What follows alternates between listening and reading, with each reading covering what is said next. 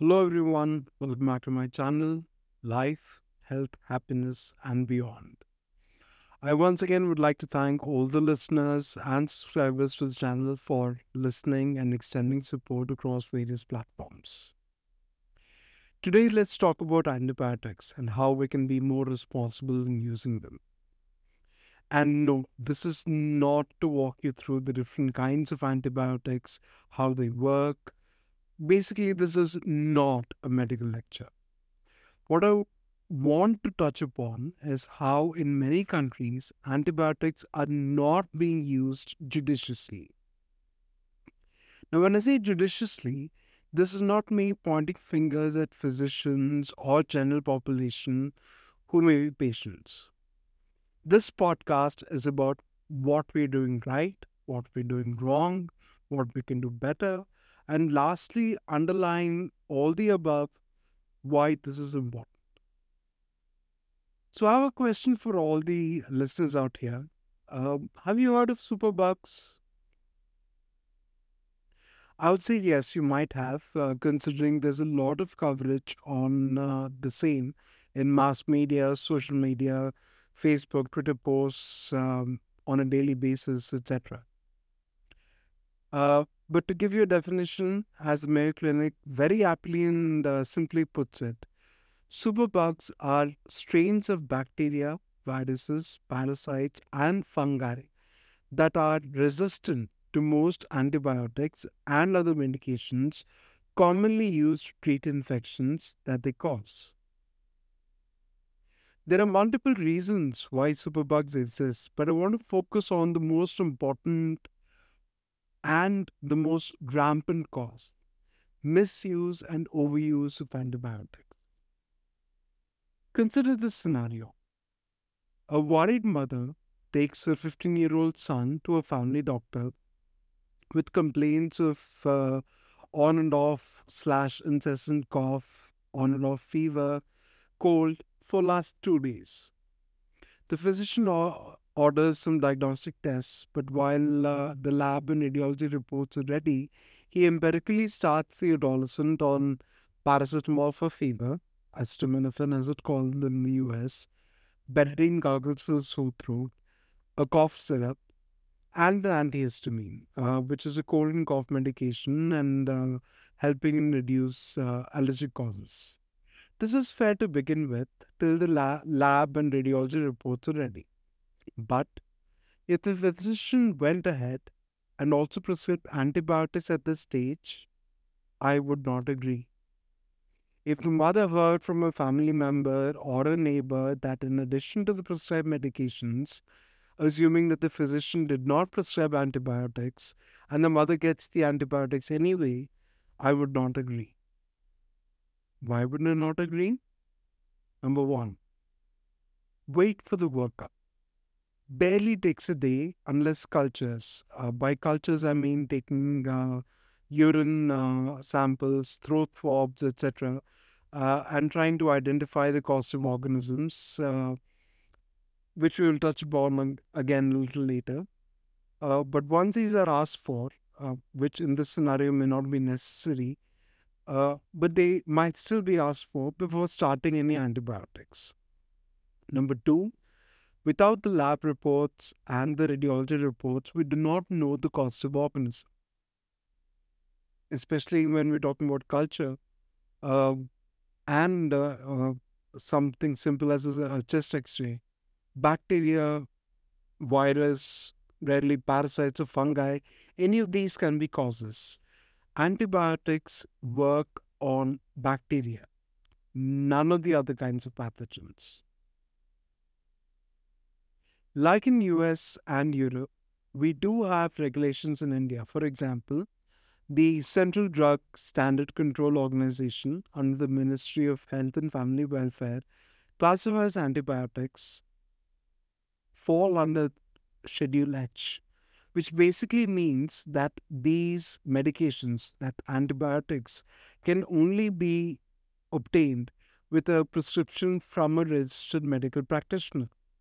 But the ground reality is that you can walk into any pharmacy in your neighborhood, ask for a strip of Augmentin or azithromycin, and you're given the same, no questions asked. So, why am I opposed to unsubstantiated use of antibiotics? This takes us back to what I touched upon earlier, superbugs. When we use antibiotics, antivirals, or antifungals when they're not warranted, we're contributing to the development of these superbugs. They don't just hang around in hospitals. These are not just hospital acquired infections. They are in our community. They are in the air we breathe, the water we drink, the food we eat.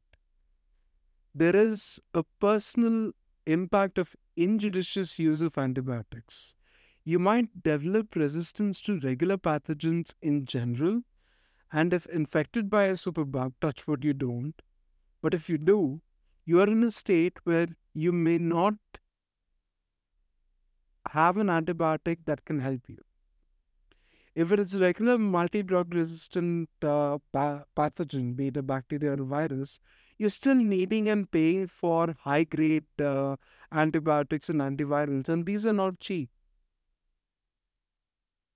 Ill-considered use of antibiotics can lead to antimicrobial resistance or AMR. And let me bring you some facts here, which might sound scary, but are pertinent to understand why we need to be careful with antibiotics. And these are from the WHO.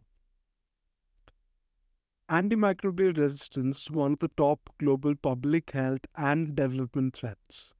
It's a global cause of significant mortality. The misuse and overuse of antimicrobials in humans, animals, and plants are the main drivers in the development of drug resistant pathogens. Antimicrobial resistance puts many of the gains of modern medicine at risk. It makes infections harder to treat and makes medical procedures and treatments, such as post surgical infections or infections which patients with cancer undergoing chemotherapy incur, much riskier and difficult to treat. The world faces an antibiotic pipeline and access crisis. We do not know when the next strongest antibiotic to treat bacterial superbugs is going to be available. It could be 5 years away, it could be 10 years away, it could be more. That brings us to why we need to, and I will address this carefully, both from medical and non medical perspectives, about why we need to be judicious when we're using antibiotics. Firstly, for the general public, number one, do not self prescribe antibiotics. Just because a family member or a neighbor benefited from using a certain antibiotic doesn't mean that you need to use the same one. This is anecdotal evidence. This is not evidence based medicine. Number two, do not Google the symptoms and decide your line of treatment. Even Mayo Clinic, Johns Hopkins, WebMD, the websites specifically state consult your doctor before you start any medications. Number three, like in recycling, think globally, act locally. Judicious use of antibiotics will not help you or your family prevent developing resistance to a whole bunch of antibiotics, but help prevent the growth and spread of superbugs. Number four, trust your physicians for medical decisions. Let them decide when and what kind of antibiotics is necessary. Now, I used the word culture before and I said I'll get back to it. You might have heard this term, of course, but the test in full is called culture and sensitivity. The intent of this test is not just to identify the organism causing the ailment, but also identifies specific antibiotic or antiviral that the organism is sensitive to. And this antibiotic and antiviral eventually might be the cure. So trust your physician and be the patient. If you walk out of an OPD without antibiotics, it's not your physician being less thorough. In fact, it's the opposite. Your physician is justifiably being judicious and precautious. Now, addressing the physicians, I would say number one, patients might ask you for antibiotics or may even insist for the same, but stick to your instincts and spend time in explaining why you are not prescribing antibiotics at that point of time and will do so if needed based on the patient's progression and the diagnostic report.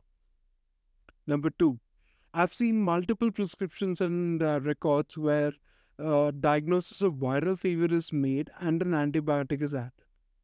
Now, I know a very common counter argument would be that the antibiotic added is to avoid bacteria attacking the virus that has already suppressed the immune system and that the patient might be prone to a bacterial infection. But take a beat. Wait to see how the patient is responding to your initial course of treatment.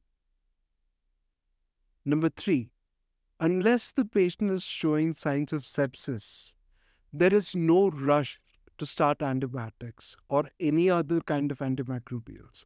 If your patient is showing signs of sepsis, the patient is going to be admitted. But in any case, get your lab results, reassess the patient. If the patient is in sepsis, get the patient admitted, start empirical antibiotics. But once you get the cultural and sensitivity reports back, de-escalate if you started on a higher grade of antibiotics. Escalate if the antibiotic that you've being used is resistant to the pathogen that is causing the ailment. Number four, take some time to educate your patients and caregivers.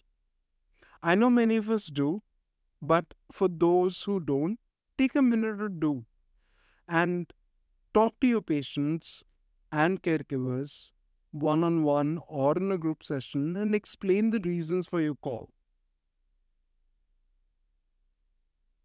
We all have a responsibility towards ourselves, our family, our community, and at larger scale, globally. The responsibility is in not misusing or overusing antibiotics or other antimicrobials. Regulations are in place, but enforcement can start with being cautious at an individual level, whether you're a doctor, a patient, a caregiver, a friendly neighbor, or a family member giving advice with all good intentions. I hope I've given a general picture about why antibiotics should not be overused. I will sign off with this as food for thought. And thank you once again for listening in. This is a topic very close to my heart, and as a physician, as a caregiver, and yes, even as a patient. I will sign off once again with my Star Wars reference. May the Force be with you. I will add that I hope you stay healthy, and I hope this podcast helps you understand the significance of judicious use of antibiotics. Thank you so much for listening, and I'll see you soon in the next episode.